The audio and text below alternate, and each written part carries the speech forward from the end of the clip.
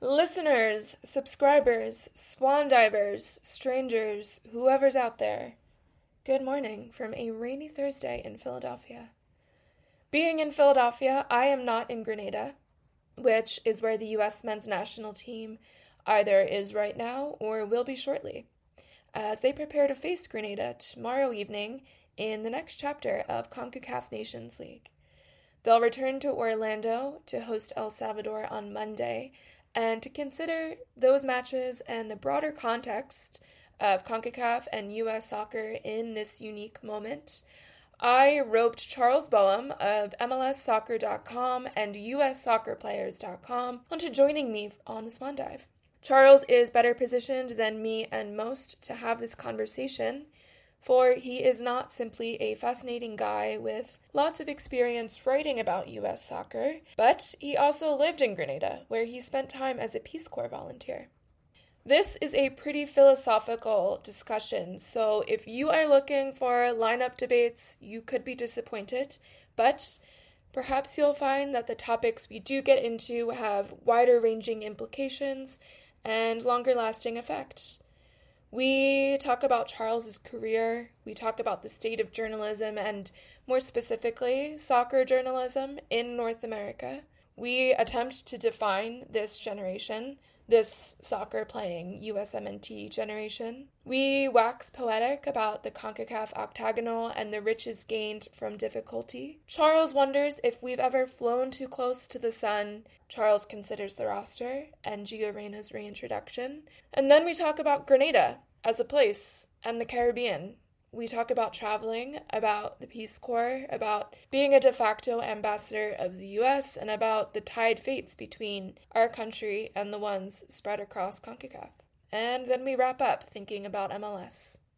One quick note is that this was recorded last week, last Wednesday in particular, and then technology smited my progress, demised a laptop, and a week later, I have finally been able to restore, edit, and publish what is a fascinating conversation, though recorded on a subpar device on my part. Apologies for that. If you enjoy this conversation, please remember to like it, share it, leave a comment, and let me know what questions you'd have for Charles next time. Enjoy. Charles, welcome to the Swan Dive. How are you feeling today? I'm feeling great. I feel very fortunate and blessed and honored to be on the show. As a subscriber, I'm happy to be bringing value, hopefully, to the subscription for myself and others. Thank you for supporting by subscribing and supporting by being on this channel. You are a font of knowledge, a joy to be around in the press box, and you have some interesting stories related to the teams that we're going to be playing shortly. So one question I have for you is, first of all, how did you get into this field that we're in? How did you start writing about soccer professionally? Ooh, well, in answering that question, I'm going to show my age. There's always someone older on the beat, right? But there's definitely always someone younger. This was writing about soccer was a side hustle for me for a long time. I live in D.C., but I grew up elsewhere, and as we'll probably discuss in a bit, I served in the Peace Corps after I finished college. And when I moved to DC, I just was applying for jobs while helping out a family member, my sister, with childcare and running her household. And I applied for a job on what old timers may remember was ESPN's OG soccer site, SoccerNet. And they were looking for beat writers in MLS markets. And it turned out that my content got sold for a while to a few different sites. And then the website that back then was MLSnet, more recently is known as MLS Soccer, was sort of taking shape. And so I was a DC United beat writer as a side hustle in addition to a 9-to-5, just squeezing it in for almost I guess it was 7 or 8 years. And then it's been almost 10 years now, or about 10 years since I was able to go full time in the space. And I'm still, as you can probably relate to, still trying to sling soccer, hustle up a living in this field, and fortunate that I can say that I generally do. There's not enough jobs, and we don't any of us get paid enough, but at least we're surviving. And it's a good challenge. When you think about the things that have changed in the landscape of specifically journalism and soccer journalism in the US since you got started and have evolved in your career, do you feel excited about the direction that things are going, or does some part of you feel incredibly jaded and pessimistic about the present state of journalism? Yes. Yes, both of those are accurate descriptions. I find myself talking and writing a lot about over the years, over the long term, I guess, about this growth narrative that we have around soccer in this country, or in these two countries, really, because it's a U.S. and Canadian story, and to a similar extent, maybe to the rest of North America. There's been constant growth and improvement up to a point. I mean, I think, not to get sidetracked, but that was a big part of the psychological collective shock, I think, of CUVA in 2018 cycle for the USMNT, was that sort of idea gets a reality check now and then, this idea that always growing, always improving. Because once you get through that, once you get off the floor and become sort of competent, and then want to move from competent to excellent in any sphere of the game, that's a much harder climb than just getting to respectability. So, and I think it's similar with the media landscape. It's been growing. There's more jobs now than there were 5, 10, 15 years ago. But that's all happening in the wider landscape of slow, agonizing death / catastrophic evolution of media in general in the United States. So as much as there is to feel good about on the soccer side, there's so many headwinds, right? And there's so little security. So again, I feel very fortunate to have been able to find a sustainable living, but it took a long time, and it's way more difficult than it should be. And there's still just not enough true commitment.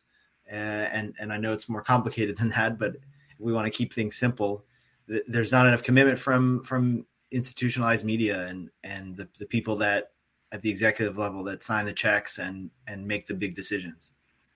Where does that reticence come from? Is that a lingering bias, a skepticism of soccer that hangs over? I don't know. I think it's. I think we may have to schedule a second pod for this, because it's going to be the whole podcast. Yeah, there's so many layers, because there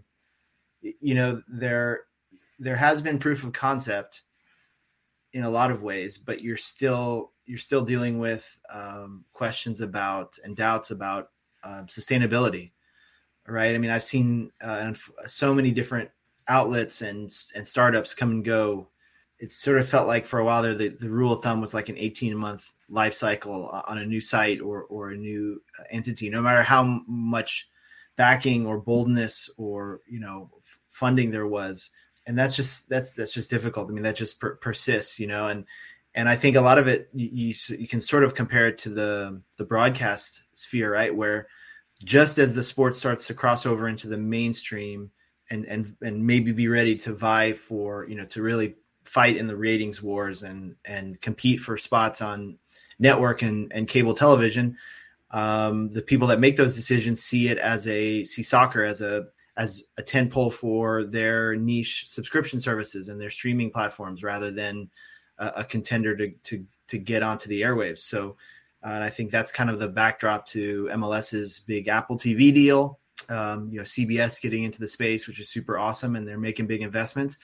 But so it's better than zero, soccer matches and soccer content on their mainstream platforms. But it's still, they and many others are still kind of see it as a niche sport in some level, Definitely. And I mean, I think I'm excited about the Apple deal, but I think, as you said, it is part and parcel of that trend. I think the future will be very interesting to track, and whether or not they're able to grow interest on that platform.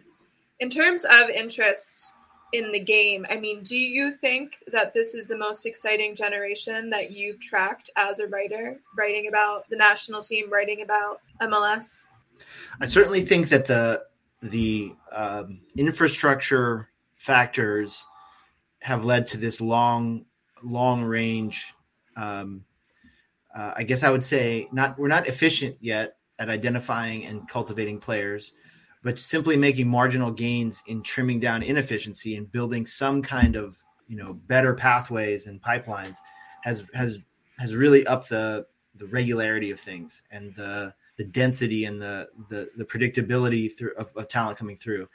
I have had interesting discussions with some more veteran observers on the scene who will point to different teams or windows in time with the USMNT in particular and say, are we really certain that this group is better than that group or would beat the current group, or the current group would be who's really have we really come that far in terms of the sort of snapshot view? And I think there's great debates to be had there, because the academy landscape has brought big improvements, but there's also sort of been I guess inevitable erosions of familiar things that used to be part of the American sort of players blueprint, I guess, or identity.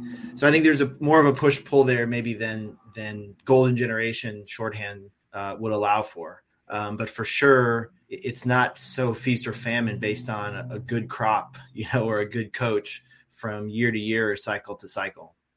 What do you think has been eroded? Again, and it's very easy. It's very, very dangerous to sort of slip into, the old timer, old man yells at cloud kind of mindset here. And I don't think that way, but I've guys like Tony Miola and who else? You talk to some of the other ones that have been around a long time, even Dunny, Brian Dunseth, Michael Lewis.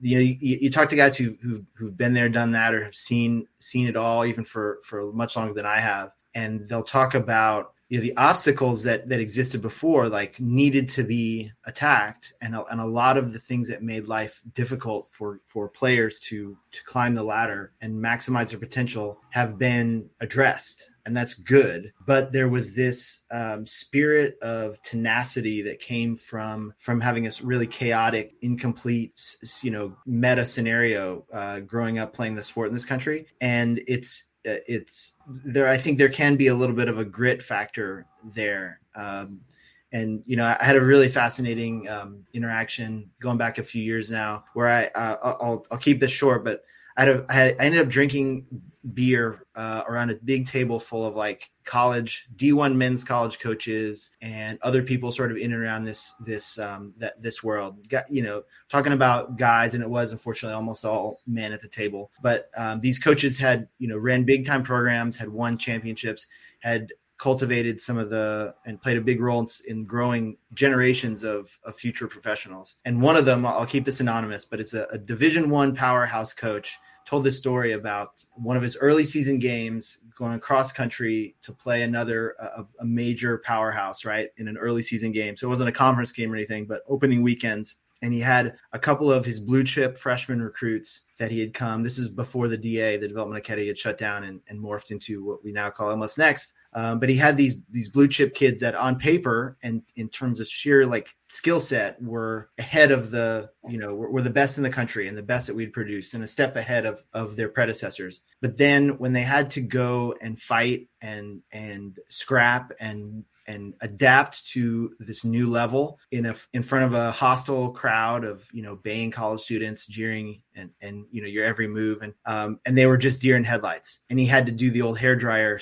treatment at halftime. And can I curse? Can I curse on your show? You can curse as much as you want. So this coach is telling the story, and he's having to get up at these primo, youth national team type kids and say, these games fucking matter. Right? This matters. People care about this result, because these kids, that a lot of them had spent the vast majority of their developmental experience playing in front of like 20 people, right? Like maybe a sideline with college recruiters and some parents, and that's it. And it's like, we did create a much more technically proficient way of nurturing and cultivating players. But at some point, like separating that from the high school soccer environment and the community structures that, where you have stakes and you have status that is applied to a result, right? That intensity, we still haven't like replicated that. We finally have that, I think, on some level at the professional first team and first and second divisions, but it doesn't necessarily always trickle down, right? So, and I think maybe you could allege that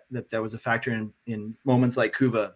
But again, I don't want any of this to come off as like impugning the younger generations, right? Like they are better, and the cream usually rises to the top in every sense, not just technical ability, but also in mindset and intensity. And you just have to look at guys like Tyler Adams and so many others in the current pool who exemplify that.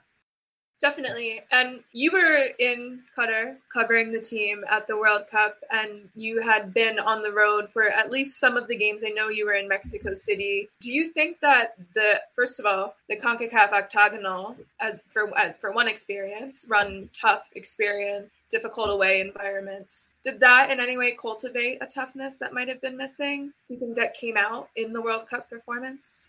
I think you can track because it's one thing to have those experiences as an individual. It's another to be sort of fired in that cauldron collectively, right? And that's the you want players to experience that at every rung on the ladder, but then ideally, a group goes through experiences together that create a bond that is lasting and that is strong. And I think I was in it every game. I think I made it to like 2/3 of the Ocho games or thereabouts.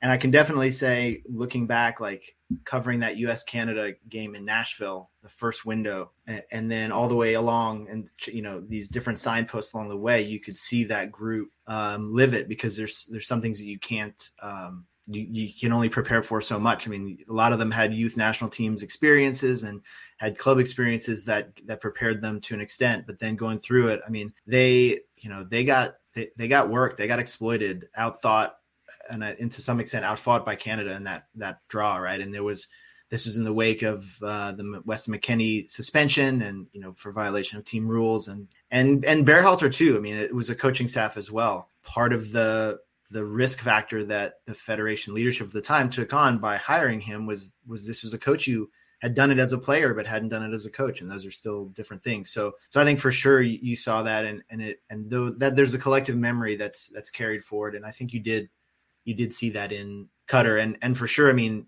everybody. I got to talk to Tim Ream yesterday and do a great chat with him for a feature piece, and he talked about. I mean, the first words out of his mouth when the World Cup came up was disappointment. And even whatever fans felt right about that round of 16 match against the Netherlands, it was exponentially so for the players. They were not just spouting off motivational nonsense when they talked about planning to win the tournament. I mean, they had the mindset that they could go further than anyone from this country's men's program had ever gone, and were deeply, I think, hurt that it didn't break their way. So yeah, and that's why I'm, as much as excitement as there is around the 2026, I'm going to miss the CONCACAF gauntlet, because there's just nothing like it. And you get a little taste of it with CONCACAF Champions League this week and last. Like, it's just so special, and it's just such a grind, unlike anywhere else. I agree completely. And yeah, the octagonal, it's special, it's unique. There's nothing like it. It bonds the team. It bonds us as a fan base, as a media community. I mean, it's just, you're on this winding path together, and you come out the other end a bit wiser, a bit tougher as a community, maybe. So it's interesting also for you to bring up your conversation with Tim Ream. And I don't know if I want to say I'm encouraged by him using the word disappointment, but I think you do want proof from these guys that they feel like they did have more in them. I think the fan base really wants there to be more in this generation. Following from that World Cup, though, we're in such a state of limbo, and, we're coachless, there's no clear direction, no one clearly in charge. They're looking for a new sporting director. If you were a historian, maybe 15, 20, 30 years from now, explaining this moment in USMNT history, what's happening? Where are we right now in the timeline?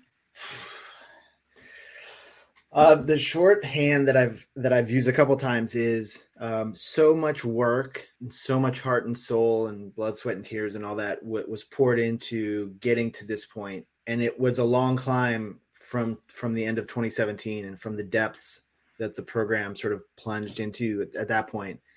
And you have to give credit to many people at many levels who put in the grind to get to this point where they could reach the knockout stages of a World Cup.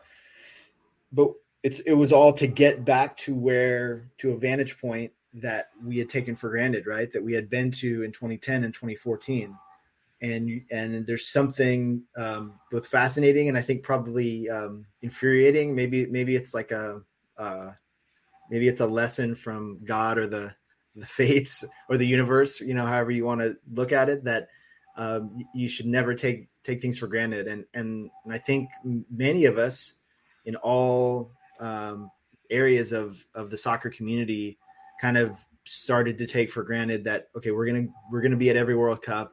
And then the question is, how can we become regulars in the knockout rounds? How can we be serious contenders to make a truly deep run and be in the mix, for the semifinals and beyond? And logically that made sense because that was the next phase. But it's easy to, there's an Icarus kind of story here, I think, Definitely. And yeah, I guess the next phase we're kind of eking our way there, nudging our way there, but we're not quite there yet. Although as of today, we've got a roster, we've got competitive matches at the end of the month. I was not able to attend the press conference with Anthony Hudson. Did he have anything interesting to say? Were you there to hear him talk about the players he called in? He did. I thought he was Anthony's, and I can brag a little bit here in the sense that I've kind of had an eye on him as a coach going back to when I think his first head coaching job, or one of his first, was with a now long since defunct USL team that was playing in, I don't remember if it was technically the second or third tier of the professional landscape at that point, but Real Maryland was this little startup in Montgomery County here in the DC suburbs. And he was one of their first coaches I think he wasn't even 30 yet. And he's always been this kind of coaching phenom, in part because of, growing up in a soccer kind of English soccer royalty family and having connections to the Redknapp family and all that sort of stuff. But he's very good at he answered every question, or at least I'll say he addressed every question without necessarily always giving the most satisfying answer that you would maybe hope for. But to his credit, he doesn't bob or weave or whatever, but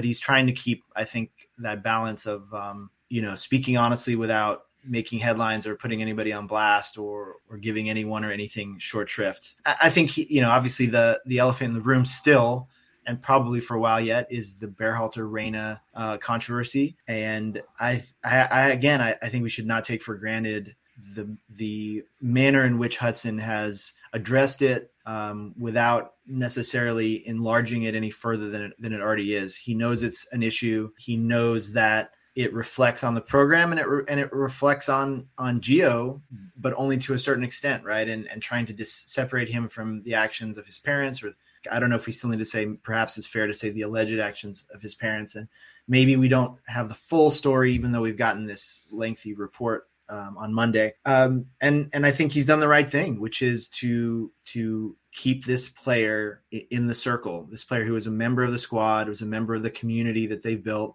and who was accepted for his, whose mistakes were discussed and dealt with at the time in the tournament. And what really happened, and I think there'll always be a sliding doors moment here, as much as Greg Berhalter got right in that process, I think the real sliding doors moment was him speaking out in a way that he thought he was on stable ground to do so at the leadership conference, and to learn about Chatham House rules and what that term means, and the absence of that concept, I guess, in sports media has been sort of fascinating. And I can't help but think that we would be talking about his new contract and his second cycle in charge today if that hadn't happened, because as best we can tell, that what I thought was, and what a lot of other people who've been in and around his position in the industry have said, is he was actually, while you can blame him for saying anything publicly about internal team matters, there was wrong doing, there were mistakes made within the group, and he discussed it in a way that clearly we can say he shouldn't have, but he was kept a modicum of an anonymity to try and make it a happy ending. And it's what happened around Gio at the World Cup happens a lot. And I've had this conversation with DeAndre Yedlin. It was a part of my conversation with Tim Ream. And I think there's probably others, and maybe Walker Zimmerman addressed it on MLS Media Day in January.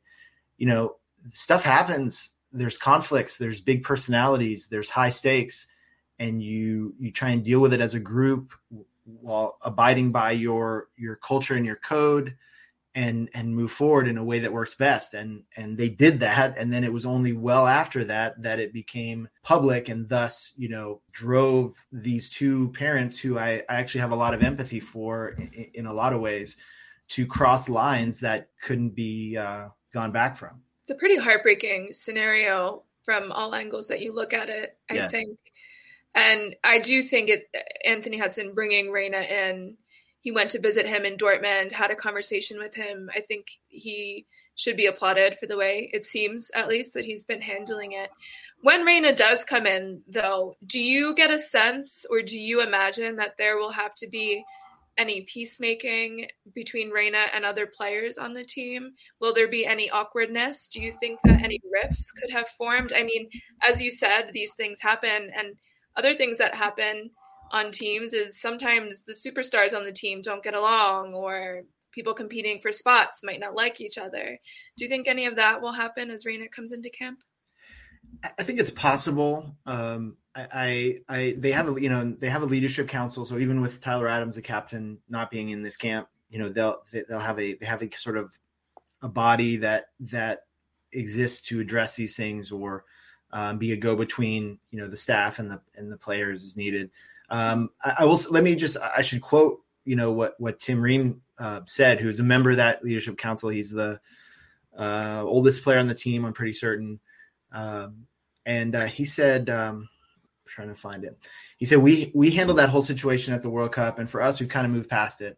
I reached out to a few guys, Gio included, just to kind of check in on everyone and make sure that everyone's heads were on right, and thinking about Nations League and what this new cycle means, fully not knowing whether I'm going to be involved or not. It's our chance to move on further as players, because that's what our job is. Our job is to play. Our job is not to worry about everything that's happening off the field. Yes, we do have to deal with certain aspects, of course. There are things within the team setting that, as a captain of a club, but also as part of a leadership group, we have to deal with. That's just the nature of a team sport, and so that's what we'll do, and we'll move past it. We're a close-knit group, no matter what anybody says. Everybody is very, very close. Everybody gets on really well. And I think guys are looking forward to getting back on the bike, starting the new cycle. And I think that's fundamentally, the blessing that players have, which is, as much as they're in the public eye and they're in the firestorm, their focus can be very clear. And they have games to play now, finally. They don't have to deal with questions about stuff that happened out of their control or months ago. They can now talk about and focus on two opponents and defending this trophy and moving forward with the things that are within their grasp. Well said, and well said by Tim Ream, who is always great to talk to. What an incredible leader, and what an incredible story, the Tim Ream story, making the mark that he did at the World Cup. You love to see that for the guy. Looking at the rest of the roster, who are you excited to see in, and is anyone left out that you're unhappy about? I wouldn't say unhappy. I'm intrigued by the way that they seem to be going about sort of splitting up and getting the squad in a way, or the player pool, to get the most out of these two games, which are in an international window, and then the just announced Mexico friendly next month, which is not in a window. I think that's the main reason. And Hudson spoke about this a bit. The main reason that there's only one MLS player, Miles Robinson. Then you'll have an MLS dominant, or maybe entirely MLS based squad. I don't know, next month. I think it's also for as much as Atlanta United fans might be sad to hear it, I think it's another signal that Miles Robinson is playing out his contract and is ready to go and explore the European market as a free agent come wintertime. But wow, what a great statement of and reflection of his return to form after the Achilles injury that he had, which can be really, really devastating for players. So that is a fun plot line. I mean, Ream and I hope I'm going to flog real quick that my 1v1 with Ream will come out later today being Wednesday. And I hope everybody reads it, because he gave some great stuff about, he's 35, but he just signed a new contract with Fulham. He's played all but 2 minutes of the EPL season, of one of the Premier League's, biggest, best surprises this season, overperforming, fun to watch. Right. And he's now under contract there through age 30 or till age 37. At least. And he said, it's mine until someone comes and takes it. Right. And so, with no Walker Zimmerman, I'm intrigued to see who starts in these games at center back and how all that goes. And so that's a very interesting plot line. And then maybe it's just recency bias, but Alex, aka Alejandro Zendejas, now officially in the fold for good, part of the mix, how he's used and how he fits in with the group. I mean, it's I personally rate him, and I think and Hudson made clear that he's not just for depth, right? He's a different profile of winger than many of the others they have in the pool at the moment. And he spoke really movingly or emotionally about how much he likes Zendejas, not just his skill set, but his mentality, the intensity, and the ferocity with which he plays. And so I'm looking forward to seeing him kind of wade in with these European guys, right, who maybe have bigger reputations or perceived to be a step ahead of him. And then also, how those interactions go on the pitch. I hope we get to see him start at least one of these games. Yeah, he's definitely an exciting addition. And people can find your Tim Ream. Is that MLSsoccer.com? That's going to be on MLS Soccer, yeah. Nice. I'm going to keep a lookout for that. So this window, 2 games, obviously, I guess the main, most immediate priority is progress in Nations League. But when you're looking at this window, what do you think are the most important things? And maybe even looking past this window, what are the most important things for the next, 4 or 5 months? Yeah, so I think it's a question of holding serve in terms of results. They're pronounced favorites in both of these matches. I think El Salvador and Orlando could be a bit tricky, especially El Salvador have given the U.S. trouble, and we know Hugo Perez, their coach, certainly knows the U.S. team and its players inside and out, and has set his team up really well tactically. So I think that's going to be an interesting game. Grenada is an overmatched opponent certainly in terms of overall levels of depth and quality, but it's a long trip. There are challenges, but also opportunities, I think, that come with that. Even if you start in Florida, I know from experience, it's a long flight. It's a remote place, and it's a different vibe when you're down there. And so I think that's going to be an experience for these guys to go through again. And again, and in the absence of a qualifying process, you have to try and make the most of this time together and these shared experiences. So, looking for I think the aesthetics that you want, and also, the spirit that you want. And really, I think we spend so much time cussing and discussing coaches, right? And there's something specifically American in there. I think we kind of even overestimate and overweight the importance and influence of coaches in this sport. But now it's almost like there's almost like a control here, right? Whether you, nobody really rates Anthony Hudson right now, fairly or not, just because his last job, before joining the U.S. system and being the YNT coach before he joined Berhalter was a very humbling, unsuccessful stint with the Colorado Rapids. So the perception is that he's not a high level coach, right? I think that's an unfair generalization in a lot of ways, but you have a situation now where you have a holdover who is sort of preserving and extending the culture and the ways of doing things with only minor tweaks from what we've seen so far. And the players have responsibility there. The players are still expected to defend the Nations League title that they hold currently, assuming that the vacancy remains or the interim status remains well into the summer, as we've all been led to believe it will. The same will go for the Gold Cup title defense. So it's on the players now, right? Like the coach is going to try and I think set a stable platform for them to perform and not mess around or tinker too much. And now the players, show their ability to take responsibility collectively. So I think that's interesting. Absolutely. And you mentioned the long flight to Grenada, which you have experience taking. So that's a good segue. You spent a lot of time in Grenada. How did you find yourself there? Yeah. So when I was, after I graduated college, I decided I wanted to experience a very different way of looking at the world and go and have some adventures if I could weasel my way into some. And so I joined the Peace Corps and ended up getting assigned to Grenada. I was a youth and community development volunteer in Peace Corps Eastern Caribbean, which administers Grenada and several other small island nations down there. So I lived in St. Lucia for a little while while training, and then I spent 2+ years in Grenada. And actually 9/11 happened a few months after I got there. So it was a very interesting time to be an American abroad, very interesting culture and country to experience and to really get to know. And then also a fascinating footballing culture. I was super, super lucky that I got to play in local parish leagues and coach some kids teams locally, and then also play for my local Grenadian Premier League team, such as it is, and really connect with my community and people around me in a way that I think was special. Even, I used to joke that I think I could have built a hospital with my bare hands, and I still don't think I would have been remembered as much as I was known and remembered for playing soccer, and I got this early in adulthood. I got this real visceral experience of the sports unifying power, and the global nature of it and the boundary crossing nature of it. So that was awesome. And I still, one of my former teammates while I was there is on the coaching staff of the Grenada national team. So it's just like this awesome, weird little connection I have. And considering it's a 14 by 21 mile island with 100,000 people living there, it's funny how much I've crossed paths with it since I left.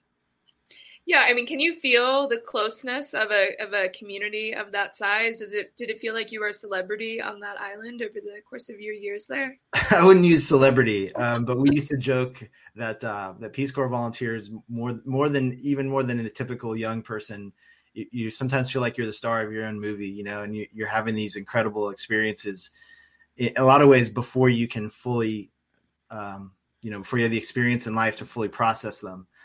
So even though it's a long time ago now, I still carry all that stuff with me. I'm probably in the sport and working in the business that I'm in because of those experiences. And it is a fundamentally different way of looking at the world when you're in such a small place, kind of on the, on the periphery in terms of how the rest of the world, views, right, the way economically and politically. When you're in the United States, you're at the center of the action, and smaller countries that have less power and less juice, I guess, in the global stage, it is very different. They say when Uncle Sam sneezes, we catch a cold. That's like a common saying down in those little islands where, there's tons of out migration and there's tons of persistent problems, even once you've dealt with the fundamental issues of clean water, housing. Basics, right? And get a standard of living up higher than it is in other parts of the global South, then you're still dealing with so many other challenges, right? With crime and brain drain and economic limitations that just a small economy is faced with. So it was unforgettable, and I urge everybody, whether you're going to this game next week or you just are planning a beach vacation or a trip to the Caribbean, add Grenada to your list. It's a really special place. Although lots of those places, I got to visit St. Vincent and Dominica and Antigua, and a lot of those other Antilles are just incredible. And it's a place where your tourist dollars, especially if you interact with the community as much as you can, your dollars really go a long way, and their fates are tied up in ours. Really well said. I believe, I'm not 100% sure about this, but I think the Peace Corps has evolved to, in the present moment, you can choose where you want to go, or at least you pick a region. Was that the case for you, or were you in the era where it was completely random, you had no idea where you were going, and you were assigned to Grenada? I don't know. I know things have evolved, and so I can't speak to the specifics of the current situation. And I know they've been in a, as with so much of the rest of civilization, Peace Corps was really hit hard by COVID and I think is just now starting to try to get back to normal from having had to basically roll up everything, right? Because there's a challenge with Peace Corps, which is I think a fundamental question is it a developmental a development body or a experiential body, right? So you're trying to send people to countries that need help, that can use any different sorts of assistance in different fields to improve their quality and standard of living.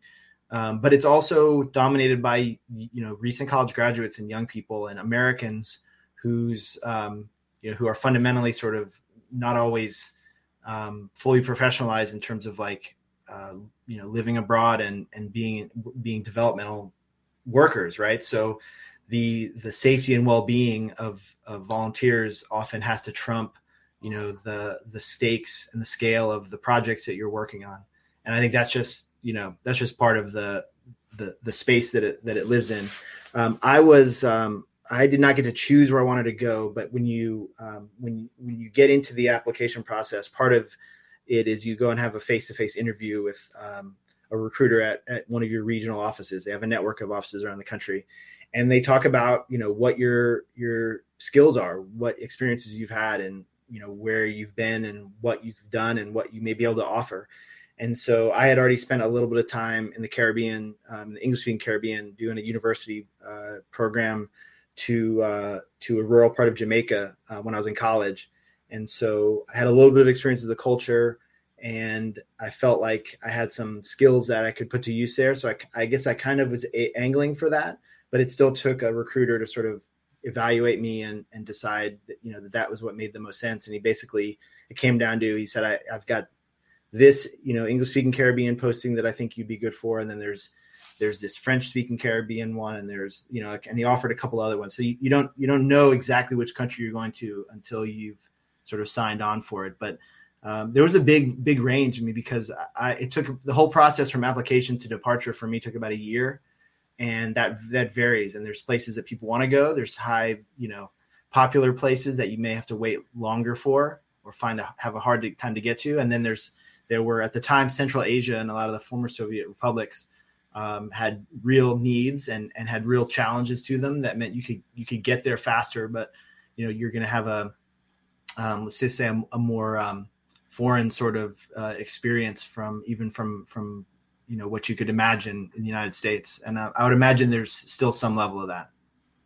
Yeah, I've spoken to some people over the years that have done Peace Corps. I taught English in Thailand, which is, a very, I don't want to say it wasn't a serious experience, but I have a lot of respect for people who do Peace Corps. It's a 2-year commitment. A lot of people I know who have done Peace Corps are put in very trying circumstances. It can be difficult subject matter that you're dealing with, depending. You could be dealing with big geopolitical conflicts. I mean, was it challenging when you first arrived in Grenada, and maybe what were the big challenges of that experience? Meg, it sounds like we're gonna have to delve into your Thailand, your Landon Donovan type experience in a future pod. Let's schedule that when we're offline here. I'm fascinated by that. That sounds incredible. It's everywhere you go, right? So, some of the foundational sort of instruction or preparation you get in training is you are all ambassadors, unofficial ambassadors of the United States. In many cases, you are the first and maybe the only American that a lot of the people in your communities will meet or interact with. And that's heavy on some level, right? But it's also, there's magic there in terms of the possibility for connecting and presenting another view, another side of this, big and frankly imperialist country that is often, we lead with our geopolitical aims in a lot of ways. Large swaths of the world see us as a world police or a sort of a global hegemon and the biggest, baddest armed forces military presence on the planet. And so when you can sort of just connect on a person-to-person level in a way that goes so much deeper than headlines and news, television news, right? That's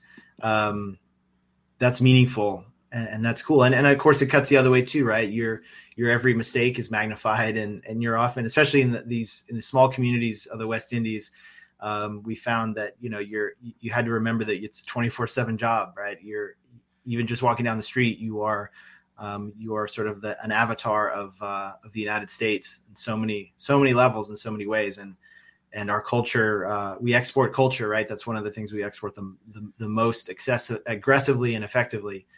And that often is, left us with stuff to deal with too, but it was, I felt like I gained so much more than I gave from the experience. And I had a harder time adjusting culturally.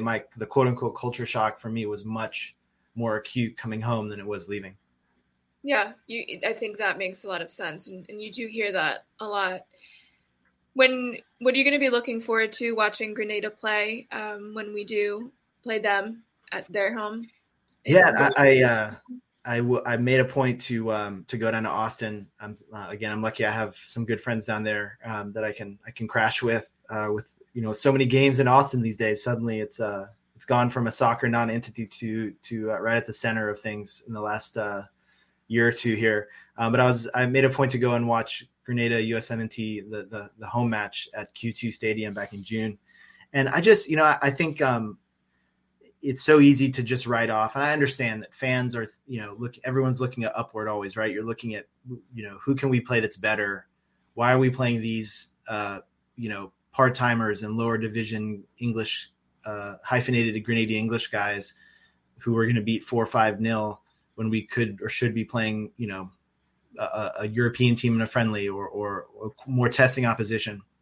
And that's legitimate, but it's also part of the tapestry of global soccer, I think, is that, you play your region first and foremost, and everyone is trying to get up to the U.S. level, and everyone's trying to close the gap between U.S. and Mexico and Costa Rica and basically everybody else. And they're working under those players and coaches, and that soccer community down there is working under really challenging limitations, the financial limitations and scale limitations, but the culture. I mean, the soccer is just dyed into the wool. I mean, it used to be that I think football and cricket were sort of 50-50, and maybe sort of the way that baseball has receded a bit generationally, and soccer has stepped up in a lot of countries. It's kind of that way too. I mean, the global presence of the EPL and other big leagues have definitely had an effect, and big swaths of the young people down there are focused more on soccer. And there's so much talent. I mean, there's so much ability, and they're trying to get a chance, whether it's, get a college scholarship or get abroad by any means to just test themselves in a bigger environment or a higher level. And so, I know why they're written off as a national team, but there's so many stories, even in a team, in a program like that. And there's, from their coach, who's a Canadian guy, who's just down there grinding, trying to make things better. Right. And he could easily have taken a less challenging job in a more industrialized place. But I respect him for putting in the work, and the players, if a lot of those guys could do it. And I mean, Shalry Joseph is a great example, right? He's probably the most prominent Grenadian player, or one of the most prominent. I mean, Jason Roberts is another standout player in the English leagues for a long time. And, guys like that show you if they can just get a chance and get out, and there's real quality there. And I mean, it's just like the Haitian team in CCL this week, Violette, like there's so many limitations, and it's really frustrating actually to me how the global environment, things like visas and work permits make it even harder for these countries and people that are already, climbing uphill to get to things that we tend to take for granted. So just, I guess that's what I would say. I'm rooting for those individual guys in particular to show that they belong, to show maybe if even just one of those guys gets an opportunity to go to a bigger club or to go somewhere new from what they show, even in a one-sided, CONCACAF Nations League game, then that's awesome. Yeah, really, really well said. And on the note of things that we say or dismiss when we're playing in CONCACAF, I have to ask, I mean, this kind of went around, and I participated in being amused by the dog that invaded the pitch in El Salvador. But some people were pushing back on our collective amusement. So if anyone is listening and doesn't know what I'm talking about, the Philadelphia Union played Alianza in the first leg of CONCACAF Champions League, and somewhere late in the second half, a dog was let out of the stands and ran onto the pitch in the middle of the game, a very adorable dog. But some people were saying, or took the conversation into a direction of sometimes we overdo the whole haha CONCACAF thing, or this is so CONCACAF, making fun of the fields, making fun of the facilities, maybe. Do you ever feel like that happens? Do you think that we can be insensitive sometimes in our castigation of Concacaf or making fun of infrastructure surrounding some of the locations they might play in and things like that? Yeah, I mean, tone matters. But I think something I come back to over and over again is we are part of Concacaf. So any American or Canadian or Mexican who thinks that they're above it because of results, like you're very, very much missing the point.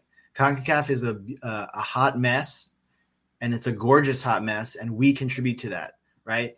To me, there's no and you know, to borrow the maybe trite but still useful wisdom of Ted Lasso, right? Be curious, not judgmental, and celebrate the quirkiness and the distinctiveness without looking down on it, because listen, like you can make jokes about a dog on the pitch or a rain-soaked cricket pitch, or the big tree behind one goal in Siba in the Violette Austin first leg. Like, but that's all part of, like, to me, it's all part of the story, and it's wonderful. And it's so much, I'll take that over, homogenized environments maybe that we might think are quote unquote better. And Chuck Blazer, the American CONCACAF executive who was so corrupt that he could have a second apartment for his cats, that's part of CONCACAF too. The greed and the commercialism that leads the U.S. to be the permanent home team in every Gold Cup ever, almost, with a few scant exceptions. That's part of the story too. We are part of what makes CONCACAF a hot mess, just like we experience the consequences of it. Perfectly said. Yes, we are CONCACAF, and it is a gorgeous mess that we all love. A few final questions for you, Charles, and then I'll let you go. I want to ask you about MLS. So I meant to mention this earlier, but you are a freelance writer. You write for MLSsoccer.com, as well as USSoccerPlayers.com. MLS has changed a lot over the course of its reign, I think especially in recent years. What are you excited about in this present era of MLS? And what era are we in? Is this 3.0? Are we, where are we? Yeah, I don't know. Is it at some point someone at Apple is going to commercialize these the software notation that that our broken, diseased brains have internalized as like the timekeeping method for this league. Yeah, I don't know if it's 3.6 or if there's a patch or what, but yeah, I would say we're so far along maybe that we can't that we've lost track numerically, and you'd probably even an MLS audience of hardcores would struggle to reach consensus on that. I write for the league website, right? So it's easy for me to be, I think, portrayed or perceived as biased towards the league or in the bag for it. But I don't look at it that way. I mean, to me, it's I recognize and accept the presence of MLS. It's now, I think, by and large, a good thing that it has moved past the survival phase. And when I started writing about this league, it was very much not past that, right? It was hemorrhaging money. Had just, I think I started covering DC United in midway through the 2004 season. There were still only a handful of soccer specific stadiums. There were 12 teams in the league at that point, I believe. It's scarcely recognizable. And I don't judge the growth so much by the number of teams.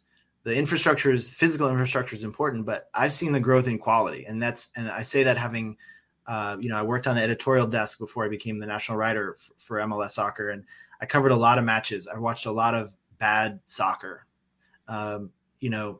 I went to a Chivas USA game actually when I happened to be in LA in 2013, I want to say it was. I sat in the press box at a pretty much empty, was then the Home Depot Center, watching a dead end team play a meaningless, late summer game. And if you could compare that, it's hard to compare that to like the game I wrote about last weekend, which was Seattle at FC Cincinnati. A sellout crowd at this gorgeous stadium in the heart of Cincinnati, with this group of fans whose team got absolutely thrashed repeatedly and embarrassingly for the first 3 years in MLS and won the wooden spoon 3 years running, and are now in 12 months gone from absolute punchlines to a really ferocious squad, sending players to the national team that is fun to watch, and I don't, we can talk all day about comparing MLS and figuring out its place in the league, in the sort of the constellation of global leagues, and that's natural, and that's very American to aspire to be dissatisfied with your league not being the top. And I don't think it's going to be a top league for some time, but the progress in terms of the aesthetics of the product and the degree to which it prepares domestic players for higher levels is just stunning to me when I stop and sort of take scope of that. And I think I'm also really encouraged that expansion has been, there's some negative byproducts to expansion and some bigger questions that it has sort of kicked the can on. But there's real diversity in the league now, especially considering we're talking about a single entity structure, right? Like that used to be owned by, you could fit all the owners in a phone book when I started covering this league. And now you have, multiple nations, multiple soccer cultures, multiple sensibilities represented, and different ways of working when you look around the league. And I think a lot of the things that bother people about this league will, over time, when I'm confident, it's that diversity and that dynamism in even at the top levels will eventually keep pushing it in a positive direction. Yeah, absolutely. And when you look at the coming year, I mean, you write about Americans abroad, you write about MLS, you write about it all. What are the stories that you are looking forward to telling the most over the coming year? And what stories should we look out for from you, other than Tim Ream dropping momentarily, it sounds like?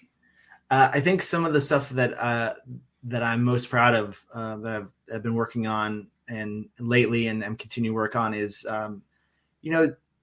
we as the league has become more relevant, I think there's more attention paid and more bandwidth for fans and others to dive into the individual stories, and there's, for every player, every staffer, every fan, there's a story there. And I love getting these opportunities to go into depth with these people and bring a little bit of it to light, maybe just put a new angle on stuff. And those are the things that I enjoy working on. And so I have, I'm in process on something fun about, I've got, so the Ream thing is coming out. I've got a couple other kind of features and profiles like that I'm excited about.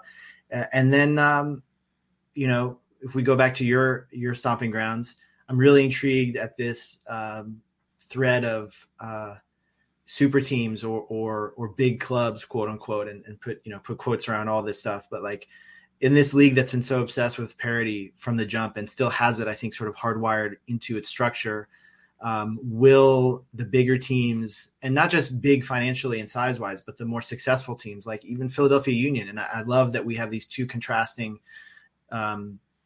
defending champs on either side in either conference, with LAFC and Philly, who do things very differently and spend different amounts of money, but are extremely effective at what they do, and have kind of interesting visions for themselves and for the future of the league. And I love watching those kind of big ideas bounce off each other. And I hope we, I wonder, I think there's somewhere in there, there's the key to like what the future of the league is going to be.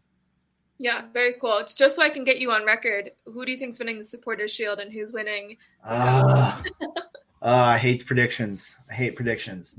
Nothing draws so much heat or so much light with so little heat, or maybe it's the other way around in this business. It's a fool's game, especially in MLS. But I think from what I've seen in very early returns the first 3 weeks, I urge, again, when it's my place or opportunity to share my opinion, I always want to see MLS teams taking outside competitions like CCL, and I think it'll apply to Leagues Cup as well, even though it's, you can debate whether it's truly an outside competition, but like those kind of things matter, and I think those are important. And if you qualify for CCL, like go and try and win the damn thing. And if you have to sacrifice a few early season league results on that altar, then go do that, because it's just so hard to get there, right? And so anybody who even goes halfway in that direction is at a disadvantage in the Shield race.